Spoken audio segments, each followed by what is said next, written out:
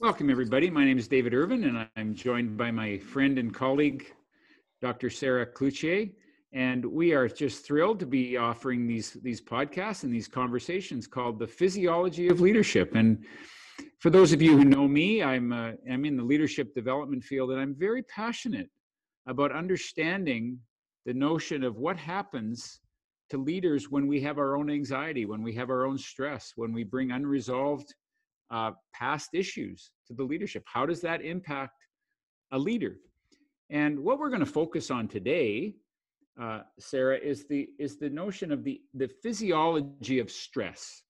What actually happens in the body, what happens to the brain, and what is the impact of that? And we'll talk much more next time around the impact of that. We'll talk a little bit about the impact, but I'm just very curious as to what actually is the phenomenon of stress in the body. Hi, David. Hi, everyone. So how stress works is our nervous system is basically our interface between our body and the external environment. And our brain is always looking to keep us safe. That's our brain's primary job, is to keep us safe and to keep us alive. So part of the brain called the amygdala is always scanning our environment, looking for potential threats. And if it detects a threat, it sends off an alarm system or an alarm signal, which triggers a whole sequence of events throughout the body. And we have something called our autonomic nervous system. And this control system is largely unconscious, and it's responsible for regulating all of our body functions, like our heart rate, our digestion, our respiratory rate, urination, sexual function, all of that. And that system has two branches. So it has the parasympathetic system, which is our rest and relaxation branch, and the sympathetic branch. And the sympathetic branch, everybody's probably heard of as the fight or flight or freeze branch. And when the brain detects an alarm or a threat, then we move into that sympathetic system, and our brain secretes hormones that flood our entire body and get us ready to either fight or flee. And there's significant changes that happen. So our blood sugar goes up so that we have energetic resources to defend ourselves. Our heart rate increases, our respiratory rate increases. Blood actually gets shunted from our periphery, so from our arms and legs, back to our heart so that we have the resources to run. And interestingly, something else that happens is that blood gets shunted from the front of our brain, which is where higher functions take place, like planning, organizing, problem solving, and social etiquette. And it gets shunted to the back, more primitive part of our brain that's very reactive and reflexive. And the other thing that happens is, because all of our resources are dedicated to keeping us alive in this sort of short-term response, background programs that need to be running to keep us well, like our immune function, our reproduction system, and our digestive system, really get put on hold while we're in that response. Thank you for explaining that in such simple terms. Hopefully it was simple. So I'm assuming that this system is based on an assumption that relaxation in that parasympathetic state for health needs to be the default state, and that we go into this stress response as a way of surviving a particular threat that comes up. And then we're meant to have the cycle go back down and stay relaxed. What I'm wondering is, and again, we'll talk much more about this in future sessions, but I'm wondering what happens to the body when that doesn't come back down, where we have continual stress. For example, in this day and age, when we have continual balls that we're juggling, we have continual demands from our people in our organization, from our clients, from our customers, from our family, and that we can ultimately, I suspect, be in that high sympathetic response longer than we should, or longer than we're designed to. And that's got to impact the body. Absolutely. Yeah, you're 100% correct. So our baseline state is the parasympathetic rest and relaxation branch of the nervous system. And from an evolutionary standpoint, the system is amazing. It's supposed to turn on quickly, allow us to run from the mountain lion. And once we're back to safety, turn off right away.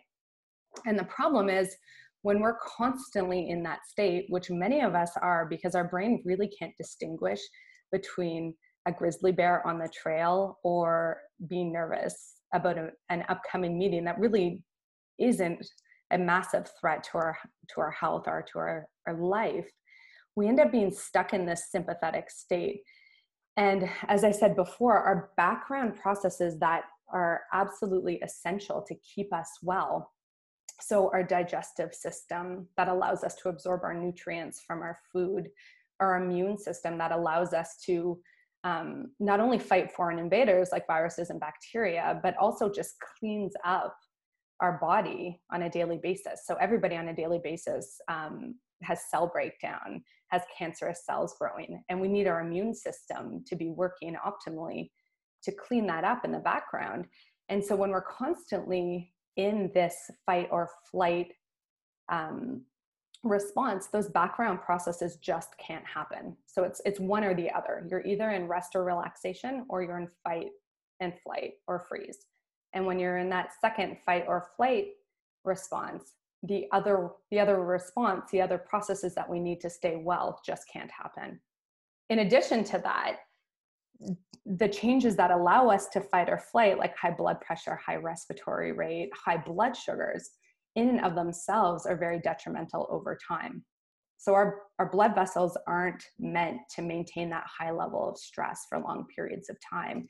And what happens is you start getting micro damage in the vessels, and that sets us up for heart disease later on. Is it comparable to sitting in a vehicle in neutral with the gas on all the time and you're continually revving the engine and you got nowhere to go? Is that a fair analogy? Yeah, I think so. I mean, I think the bottom line is we're just not meant to be in this state of stress all of the time. And the interesting thing about humans compared to a lot of other animals is we can think about past events that are stressful, and we can think about future events that may or may not end up being a threat, but just the imagining of those or the remembering can actually trigger this stress response. And so that's something that a lot of other animals don't necessarily have to deal with the same way that we do, but our ability to sort of dream and think and remember can tip us into that stress response a lot of the time. So our brain capacity is both a blessing and potentially a curse if we use that to imagine stress in our life. Absolutely. You can just by thinking can probably send yourself into that sympathetic response. You absolutely can. So, I mean, before we started our first podcast, I was a little bit nervous, and just, thinking about that, I could feel my heart rate going up. I could feel my breathing increase. And I really had to take a moment to center myself and calm down my nervous system before we started. I had the same experience. So I hadn't sent you a link to this Zoom call. And then I panicked for 30 seconds before the call. Yeah. And I'm thinking, oh, now Sarah's going to think I'm really incompetent. And that, and I had this all imagining, and I was putting myself into an anxious place. And then you very graciously sent me a text back and said, did I send you a link? And I said, no, so I'll send you a link now. And you said, no worries. And there was even in your response was had a calming effect on me. This is just a conversation. And yes, could I have been prepared the technology a little better? Yes, but I don't need to get myself into a sympathetic stress response over the fact that I'm perceiving that I'm not meeting my friend's expectation here. Absolutely. And our brain just looks for patterns. So it'll take a situation and think about, or not think, but automatically go to patterns that have happened in the past in our lives. And it'll recognize this current situation as potentially threatening based on past experiences, even if you're absolutely 100% safe in the present. And so it can sort of trick us into a stress response without our awareness. So that's where really learning how we operate, how we're programmed, and then how our body feels when we're in these states is very helpful to sort of start to hack this response and use it to our advantage.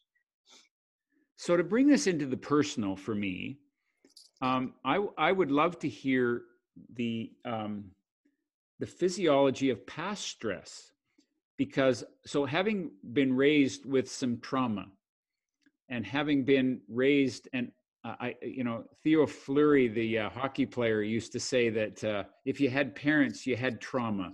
So we all were raised with some degree of trauma, but frankly, I was raised with parents who brought their own pain into their relationship and into our family relationship. I won't go into the details about that, but there was rage in my parents' relationship. And I believe, in retrospect, in looking at it, I believe that I was in that sympathetic response a great deal of time. And when you live with rage, the interesting thing, Sarah, is that it could happen once a month, but you live in it all the time because you're always on guard for when the next trauma is going to hit. I always say with rage, it would be far easier if parents could schedule it and say, Friday night, I'm going to go into a violent rage. So you might not want to come home that night, or just stay in your room that night. Don't take it personally, or protect yourself. But rage doesn't work that way. It's impulsive. So it's always on guard. And then I think I developed a brain pattern, and I want to check this out with you, but it felt like I developed a brain pattern of constant anxiety, that I was constantly on guard. And I believe that it actually became familiar, where I was impatient and controlling when I get that triggered, particularly triggered, but it was almost constant, to the point that I didn't even know it was there because it was so normal. Is that a common response to trauma? Absolutely. So trauma is a massive, massive subject, and we could probably do, about 20 podcasts on trauma alone. We'll devote some to trauma, I think. Yeah, because trauma is very common, more common than we'd like to admit, I think, in our society. But there's a couple of things that happen, and I mean, people who have undergone trauma actually have brain changes. So, when we put people into PET scanners and look at how their brain lights up, it's different than people who have not experienced trauma. So your brain starts to react differently. The other piece with your example about the rage is our brain likes to be able to predict when things are going to happen. And that element of not being able to predict is incredibly anxiety producing for us.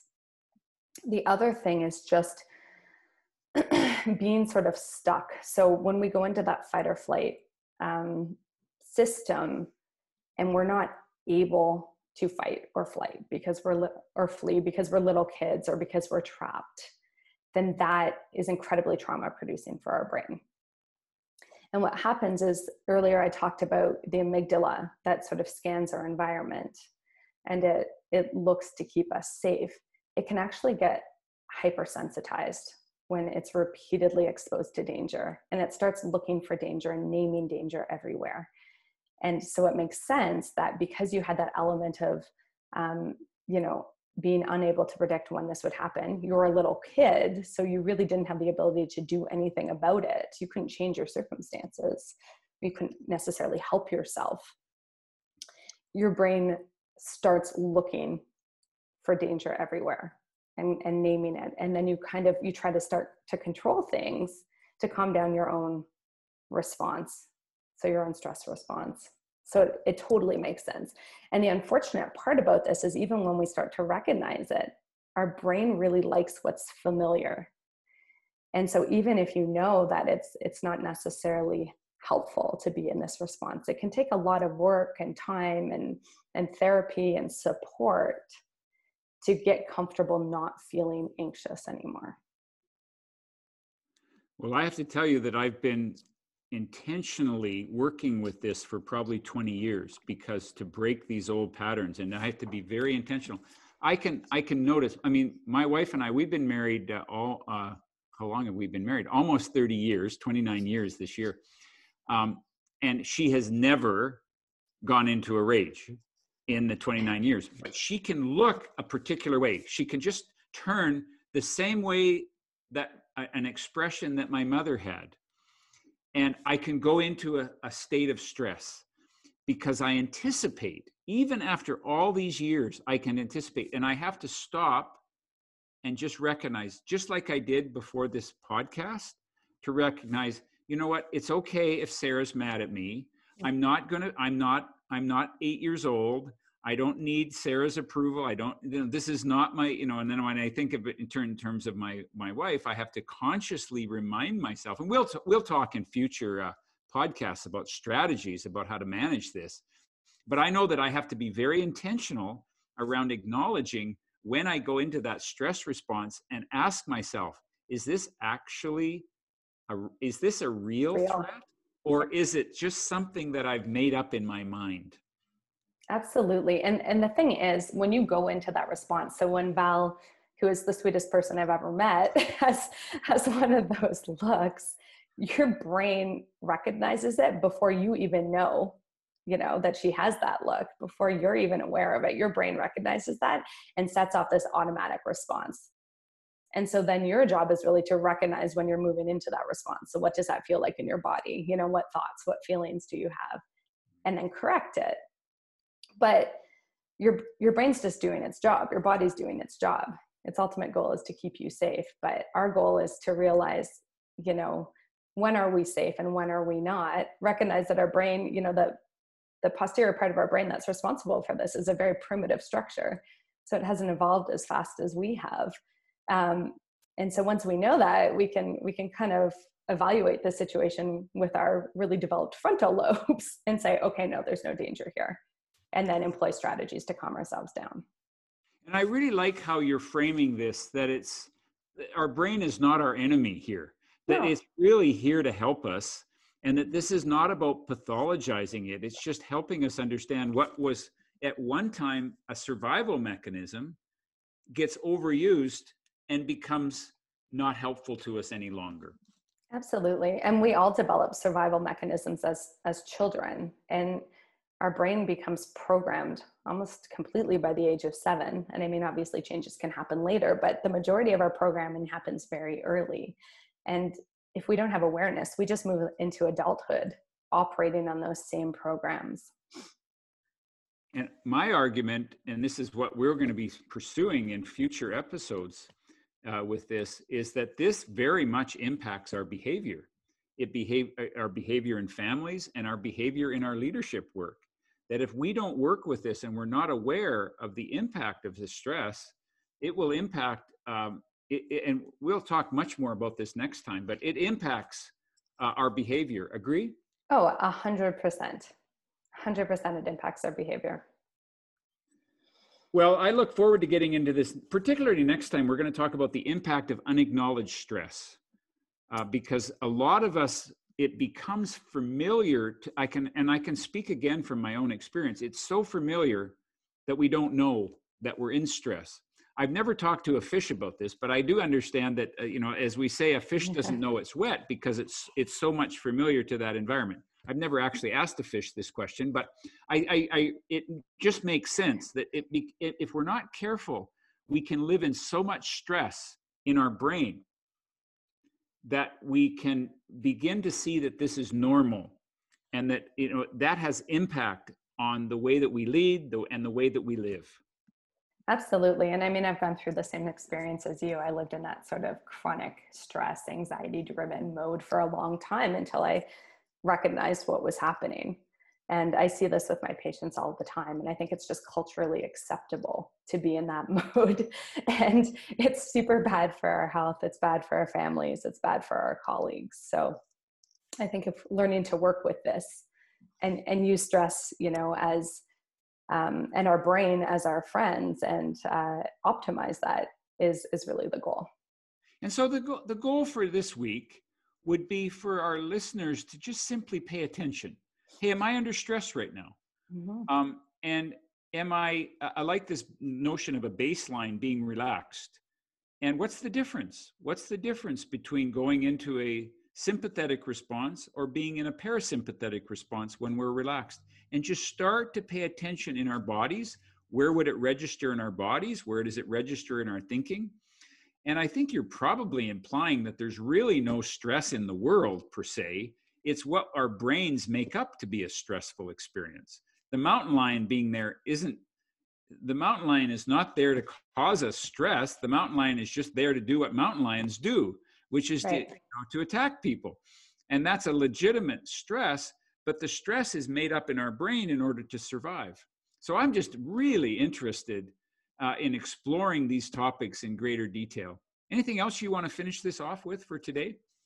No, I think that's great. I think, for our listeners to spend the week just really settling in their body and feeling what's going on and feeling the sensations as they're about to, do a speech or walk into a meeting, and then feel what it feels like to just relax on the couch and just start noticing those differences. I think that's really one of the first steps. Can you just leave our listeners with a little bit of some clues as to how they might begin? We'll get into this in much more detail in further sessions, but in much more detail, if you could explain, just introduce us to the notion of listening to your body and paying attention to your body. Are there some immediate clues to help us get started with that? Yeah, sure. I mean, I think, everybody's probably heard a little bit about grounding, or sort of this concept of being in the moment, but really recognizing first where you are. So right now I'm in my office, I'm talking to David, I have this warm sweater on, my butt's in my chair, my feet are on the ground. That's kind of the start. And then everybody will have a different stress response, but most people have a similar response. And for me, I'll sort of get like a fluttering feeling in my chest and a tightness in my upper abdominal area. Other people, will get sort of nauseous or feel light and jittery. I don't know if you want to speak to what you feel when you start getting a bit. My stomach starts to churn, Mm-hmm. where I start to feel some extra acid that's being released in my stomach. I feel it there in my gut. I can also feel it in my shoulders if my shoulders start to lift. I'll feel as though it's like I'm resisting a weight that I'm carrying on my shoulders. Yeah, so muscle tension's a big one. Another one that people might not consider is notice when your thinking gets foggy. So, when you're not quite as clear, when you're not as articulate as you'd like to be, because that can also be an indication that you're in a stress response. If all of a sudden you just don't have the words or you can't explain yourself. And a lot of people will beat themselves up and say, oh, I'm not a good communicator. And maybe not, you might just be in a stress response in that moment. Oh, that's great, Sarah. Well, it's a great start, and I just look forward to exploring these topics in more detail. Yeah, me too. This is so much fun. I love it. Thanks for joining us, everybody. Take care. We'll see you next week.